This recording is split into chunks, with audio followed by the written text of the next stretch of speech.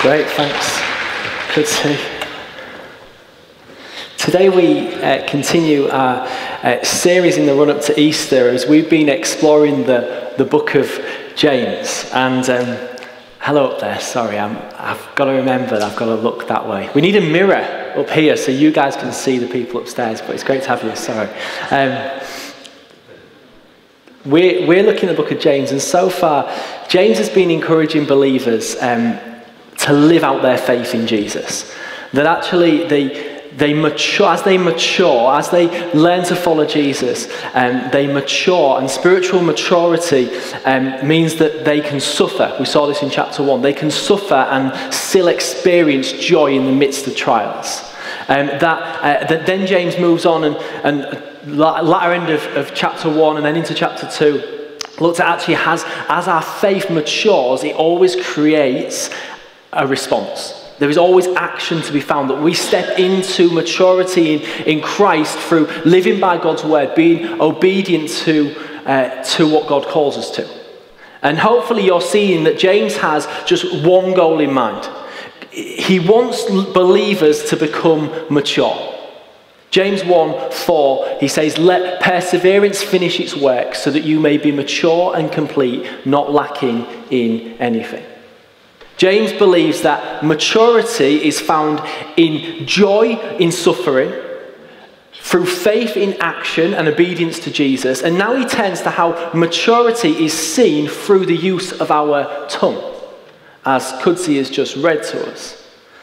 And the writings we find in James, they're not particularly complex. Over the last few weeks, no offense to anyone, including myself, who have preached these messages, but they're fairly simple. But they're incredibly challenging. They demand a response from us. And if you find yourself walking away every Sunday, not reflecting on the message and asking God to reveal what he is demanding of you, then I would suggest you maybe missed it. God's word does not come to bring shame. It's really important for you to understand today. If you walk away from a Sunday feeling shame and guilt, that isn't the work of God. God's word, however, does shine light into darkness. Hebrews 4:12 says, "For the word of God is alive and active, sharper than a double-edged sword. It penetrates even to dividing soul and spirit, joint and marrow. It judges the thoughts and the attitudes of the heart." So when we read the Bible, at times we will be convicted. That's the work of the Spirit, not allowing us to stay as we are, but transforming us into the image of Jesus. James isn't writing this stuff to make people feel bad. He is writing it because he wants to see us mature. He knows God has more for those who follow Jesus. And so the work of the Spirit brings conviction into our lives where we are living opposed to God. But the beauty of it is that the Holy Spirit not only brings conviction, but the Holy Spirit is also the one who empowers us to change. Jesus promises that he would send the Holy Spirit to be our helper. And that actually the process of being made like Jesus is a word called sanctification, is actually that's something that God does in us. It demands a level of obedience, but actually is God working through the power of the Holy Spirit in me so that I can turn from my old ways and I can walk into newness. And that means that when we come to passages that are incredibly challenging, we don't give up. We don't feel full of shame or guilt. We don't feel despair at our failure, but instead we open up our hearts to God and we allow the Spirit of God to do what only he can. And that is to transform us into the image of Christ. And so today I get to a passage which I could really go home after what Kudzi read to us, knowing that God's challenged me already and knowing that I need the Spirit of God. And so if you're able, I wonder, would you just stand with me?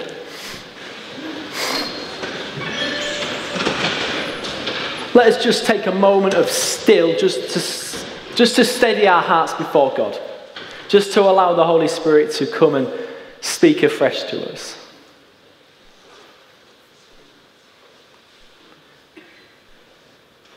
Heavenly Father, we thank you that your word is alive and active. That we can come today and not just know about you, but we can know you. And Lord, we do open up our hearts knowing that you want to do a work in us all the time. You are wanting to, by your Spirit, to come and transform us. And I pray for each of us that we would be open to how you are wanting to speak to us this morning. In the mighty name of Jesus. Amen. If you want to grab your seats. So this morning I just want to simply walk us through this passage. I want to draw out a few thoughts and I just want to allow God to speak to each of us. So verse 1 starts this way. It says, "Not many of you should become teachers, my fellow believers, because you know that we who teach will be judged more strictly." What a place to start. Good night. I could just stop there. And the passage gives this weighty warning about we who teach. But James's warning isn't just for Bible teachers like me today. But in a moment we're going to see that the tongue carries great power. And so, therefore, when we are teaching, we need to apply such wisdom to what we say. If you're a parent, what you teach your children really matters. If you're discipling newer believers, what a responsibility you have, your words really matter. If people look to you in any form of leadership, whether in the church or in a community group or in your workplace, you need to be careful how you use your tongue because you have the privilege to influence others. Then he goes on to say in verse 2, "We all stumble in many ways. Anyone who is never at fault in what they say is perfect, able to keep their body in check." I hope over the last few weeks, the teachings haven't left you with this impression that James is like the goody two-shoes who sits at the front of the class putting his hand up for every answer and gives the teacher an apple. No, he wants to make it really clear here, we all stumble in many ways.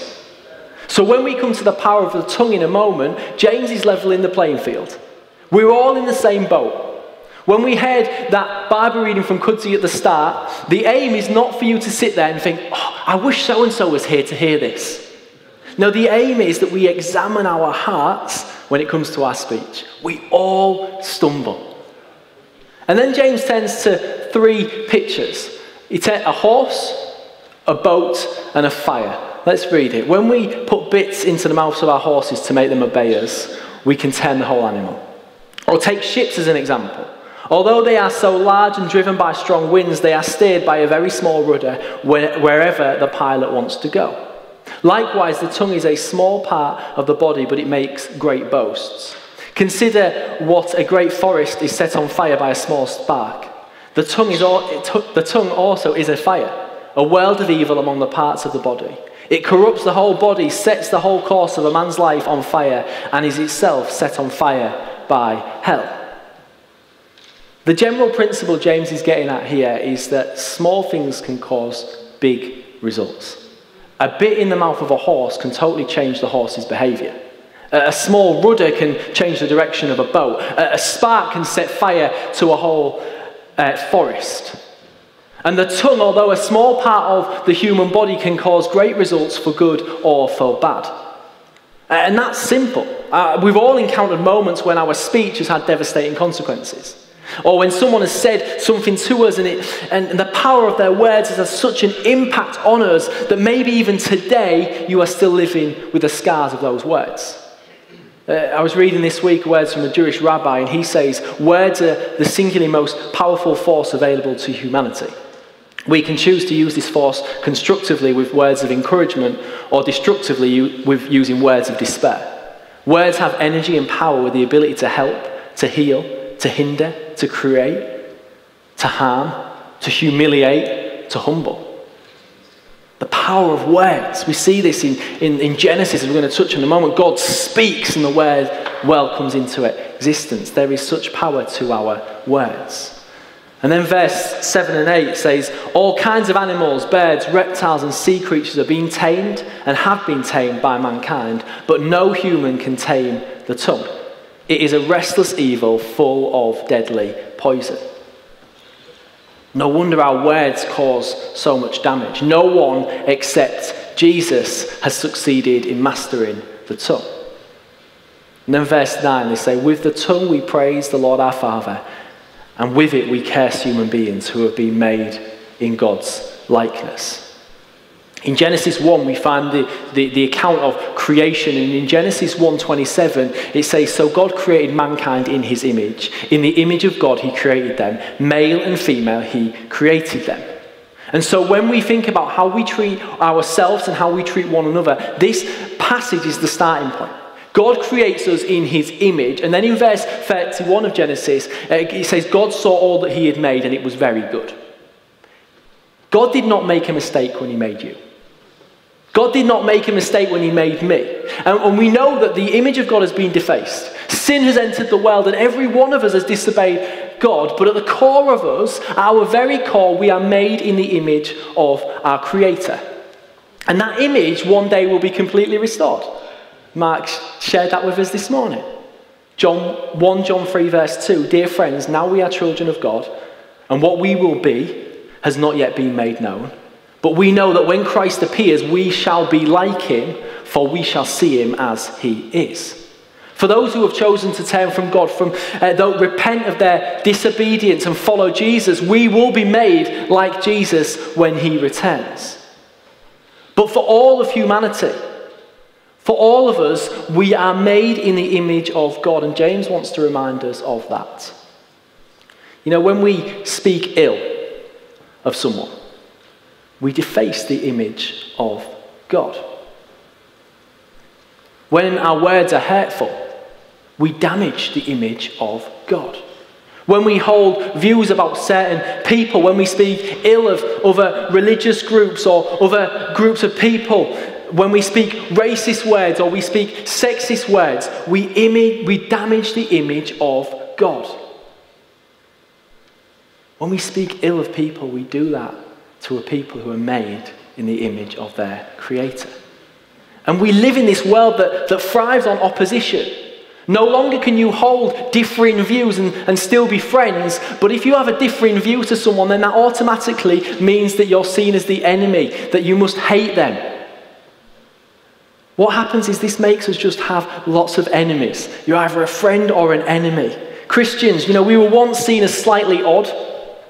We're a little wacky, maybe to be humoured, maybe even to be pitied.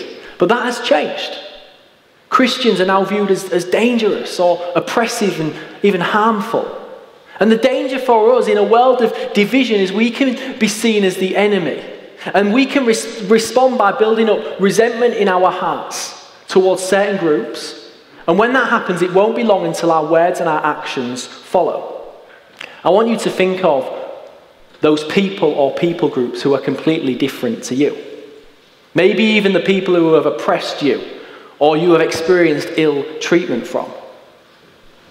Each of those people are made in the image of God and deeply loved by him. Muslims are made in the image of God. The LGBTQ plus community are made in the image of God. The neighbour who causes misery to you on your street are made in the image of God. That person who is just so different from you is made in the image of God. That family member that you've not spoken to in years is made in the image of God. Whoever those people are that you are thinking of right now, they are not the enemy. They are not the enemy. They are made in the image of God and loved by him. And James's warning is that we should not use our tongue to curse anyone made in the image of God. And that also includes ourselves. You see, the tongue can speak of ill of others, but it also can be used to deface the image of God that we carry. When we speak, what we speak about ourselves and to ourselves really matters. Those times when I make that same mistake again and I tell myself how useless I am, how much of a failure I am and always will be. When I put myself down in front of others or fail to accept positive words spoken to and over me, I deface the image of God. And this is not a life consistent with being a follower of Jesus. Verse 10 says, out of the same mouth come praise and cursing. My brothers and sisters, this should not be. How can we use our voice to praise God and then leave this building and speak ill of someone made in the image of God? Verse 11 and 12, can both fresh water and salt water flow from the same spring? My brothers and sisters, can a fig tree bear olives or a grapevine bear figs? Neither can a salt spring produce fresh water.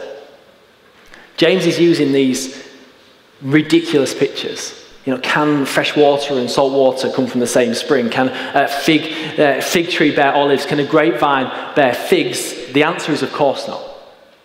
As followers of Jesus, it is inconsistent that we can be filled with the Spirit and speak words that cause harm. Jesus says in Matthew 13:34, for out of the abundance of the heart, the mouth speaks. That's why James is so focused on speech in this passage, because the tongue is a marker of where the heart is at. He's already said that no one can master the tongue. James is not aiming for perfection. We are going to get it wrong, but God is wanting to transform our hearts. The aim is not behavior management. James is writing because he wants to see believers stepping into maturity. You know, too often the church is focused on behavior management. People come to faith and then good, well-meaning Christians impose a load of rules on them. Oh, it's great that you've become a Christian. It's great that you've been baptized. Now, you maybe should start by reading this book of the Bible, and you should pray before bed, and when you wake up in the morning, you should stop sleeping with your girlfriend. You should stop smoking. The Bible tells us that when we become Christians, we become a new creation. And Jesus tells us that following him is about living life to abundance. And yet, sometimes we can present the Christian life as a life of stopping doing things and behaving properly. That's not grace. Grace says, come as you are, and there is nothing you can do to make God love you more, and there is nothing you can do to make God love you less. And that might make some of you feel nervous, because isn't that a license to sin? Isn't that a license to keep on living the way you were before? Doesn't that go against the faith in action that James is teaching? No. Because when you meet Jesus, he captures your heart. No longer do you want to live the way you did before, but you want to live in a way that pleases your Saviour. You want to change because God has taken your heart of stone and replaced it with a heart of flesh that is warm to him and his plans and purposes, wants to please him. So you read your Bible not because you have to, but because you want to know God more. You pray not because it earns you any favour, but because you want to spend time with your Heavenly Father. You stop sleeping with your girlfriend or stop smoking, not because you have to, but because you want to live in a way that honours your Creator and live in a way that he intends for you. We've been given a new heart, a love for Christ, a desire for him. And as we receive this grace, out of the heart overflows the mouth. As we spend time with Jesus, our speech reflects more and more of what Jesus has done in our hearts. And some of our speech will be transformed immediately. I know of some people who had a terrible mouth, would swear all the time. They met Jesus and it changed overnight.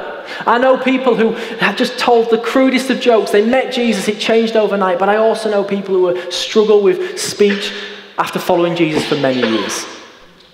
Jesus comes into our lives, and by the power of the Spirit, he works in our hearts to change us.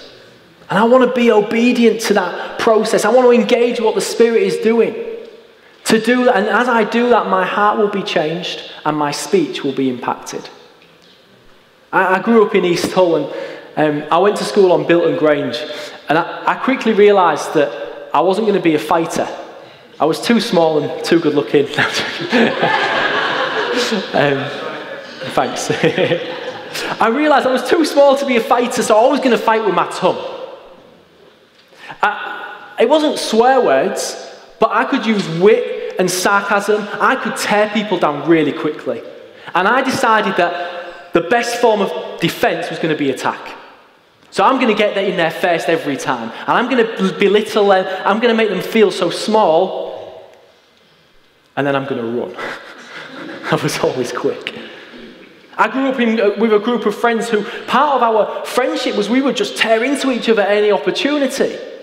We would mock each other. We would speak words over each other as just the stuff that would come out of our mouths. And as I got older, I started to realise that my tongue can cause so much damage. I started to realise that sarcasm is not a fruit of the Spirit. Maybe some of you need to hear that today. Sarcasm is not a fruit of the Spirit. I started to realise that. That when I live a life connected with God, he develops the fruit of the Spirit in me. Love, joy, peace, patience, kindness, gentleness, faithfulness, self-control. That is not how you would describe the impact of my words. And over the last few years, I've had to open up my heart. I've had to open up my heart to the change that God wanted to do in me. Some of the things that I've learned about my speech. I can be defensive with my words because I think I'm better than people and I like to be right. I can tell lies to impress people or to keep them happy because I desire the praise of man. I can be critical in my words because I'm proud and I think I can do things better. I can put myself down or struggle to accept praise because I'm insecure. And as I started to learn these things, God began to show me what was going on in my heart. What I needed to repent of. What lies I was believing and what truth that I instead needed to embrace. And it's still a battle. I do believe God has humbled me over the last few years. He's rooted out pride in me. But I still struggle with the desire to keep people happy.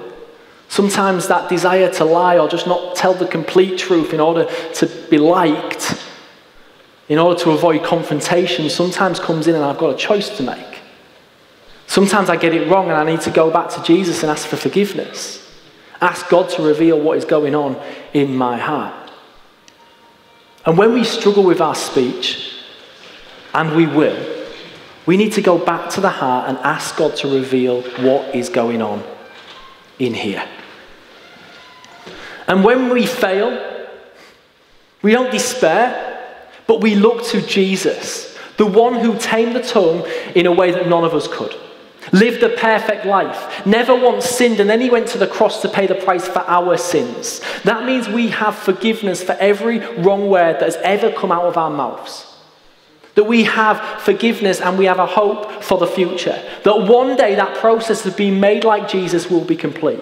But for now, every single day I have to choose whether I'm going to open up my heart and allow my tongue to be transformed by the transforming work of the Spirit. Proverbs 15 verse 4, the gentle tongue is a tree of life, but perverseness in it breaks the spirit. A gentle tongue is the tree of life, but perverseness in it breaks the spirit. Imagine what it would be like if every one of us was known for having a gentle tongue. If the gentle tongue is a tree of life, what fruit would we see if that infiltrated every area of our community? Jesus showed that gentle speech doesn't mean niceness. We're not called to be nice. We're called to be kind and loving. Jesus could confront people, but his words were never sinful. They were always loving and they were always full of truth. Sometimes as Christians, our goal is to be right at all costs. You may be correct, but if it's not full of love, then you're wrong. If people don't know you love them, they don't care what you think. Do those outside of the church, those who don't know Jesus, see Jubilee as a place full of love? Do they see it as a place where we have been changed by Jesus and we are a place full of love where our words overflow from our hearts? Or are we known as a people who like to be right, or full of judgment, or full of pride? When people know that you care about them, then you have a right to share with them the good news of the gospel. And I do want to finish by just sharing about what that means for us as a church with each other and the tongue. You see, we are family, and God decided that through his church, the manifold wisdom of Christ would be made known to the nations. That he would gather a random, diverse group of people and he would use them to show his glory. It's an incredibly bold strategy. Diversity means we're not always going to get it right. We're going to say words which are going to hurt one another. We're going to cause upset. If no one has upset you yet in this body, welcome to your first week. But we each need to take responsibility for our own words. There are times when we need to challenge one another. But first, let's take the log out of our own eye before we highlight the speck in someone else's, as it says in Matthew 7. When challenge is needed, make sure it is full of truth and love. Before you challenge someone, ask, am I the right person to do this? Will it be received from me? Does this person know that I love them? You have to hold someone close before you can hold them accountable.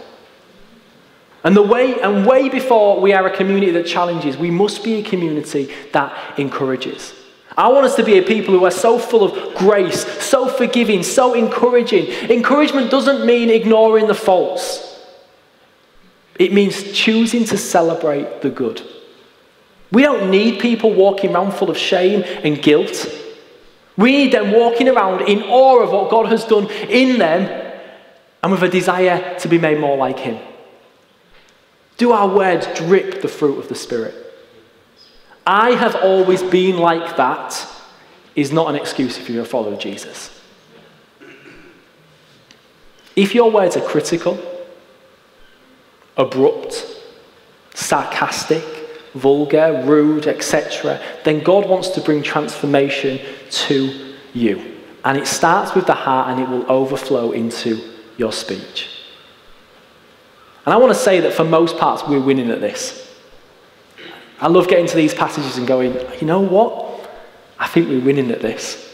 The care and the love that you show for one another.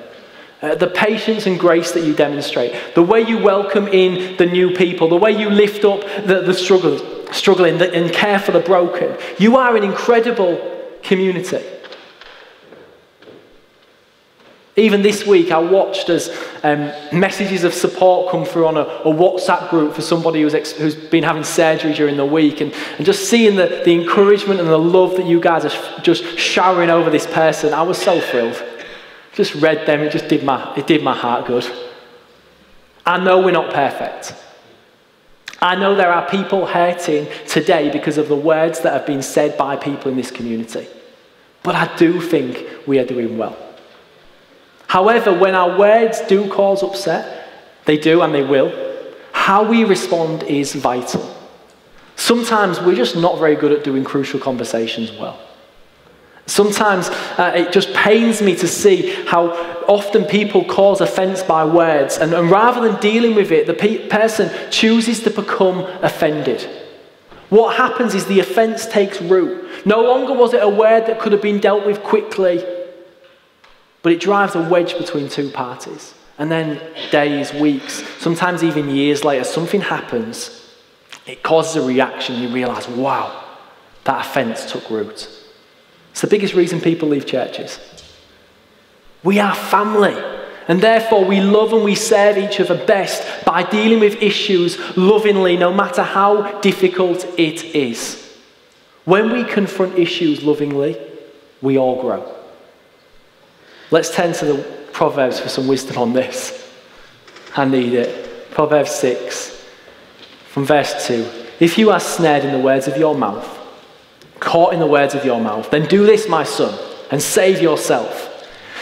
For you have come into the hand of your neighbour. Go, hasten, and plead urgently with your neighbour. Give your eyes no sleep. Give your eyelids no slumber. If you have caused upset, go and plead with your neighbour.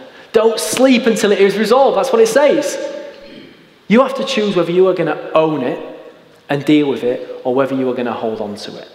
Even if you are not at fault, be the one to own the situation and be the solution. Proverbs 12:18. There is one whose words are like sword thrusts, but the tongue of the wise brings healing. There is one whose words are like sword thrusts, but the tongue of the wise brings healing. Imagine if our tongues brought healing into situations. In a moment, Sue is going to lead us in taking communion. And in 1 Corinthians 11, Paul warns us not to take communion in an unworthy manner. And then he speaks about division in the church.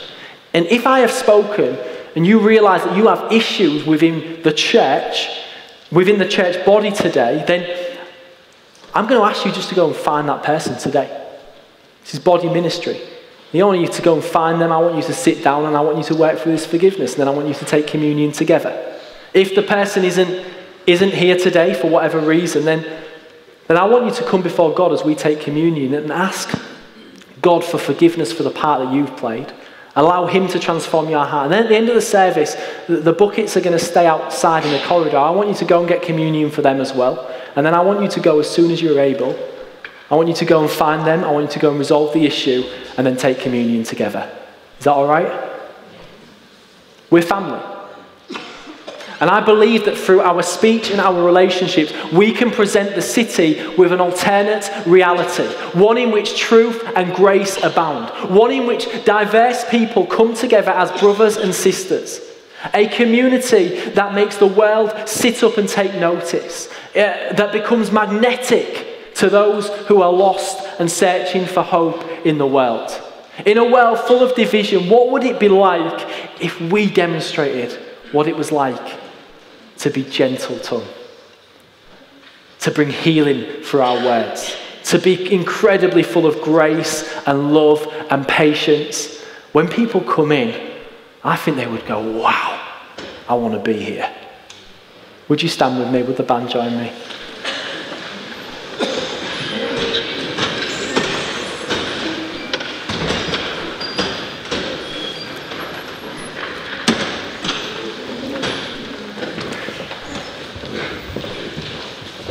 James chapter 3. Not many of you should become teachers, my fellow believers, because you know that we who teach will be judged more strictly. We all stumble in many ways. Anyone who is never at fault in what they say is perfect, able to keep their whole body in check.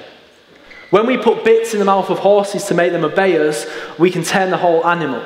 Or take ships as an example. Although they are so large and driven by strong winds, they are steered by a very small rudder wherever the pilot wants to go. Likewise, the tongue is a small part of the body, but it makes great boasts. Consider what a great forest is set on fire by a spark. The tongue is also a fire, a world of evil among the parts of the body. It corrupts the whole body, sets the whole body course on one's life on fire, and it is itself set on fire by hell. All kinds of animals, birds, reptiles, and sea creatures are being tamed, and have been tamed by mankind, but no human can tame the tongue. It is a restless evil full of deadly poison. With the tongue we praise the Lord our Father, and with it we curse the human beings who have been made in the image of God's likeness. Out of the same mouth come praises and cursing. My brothers and sisters, this should not be.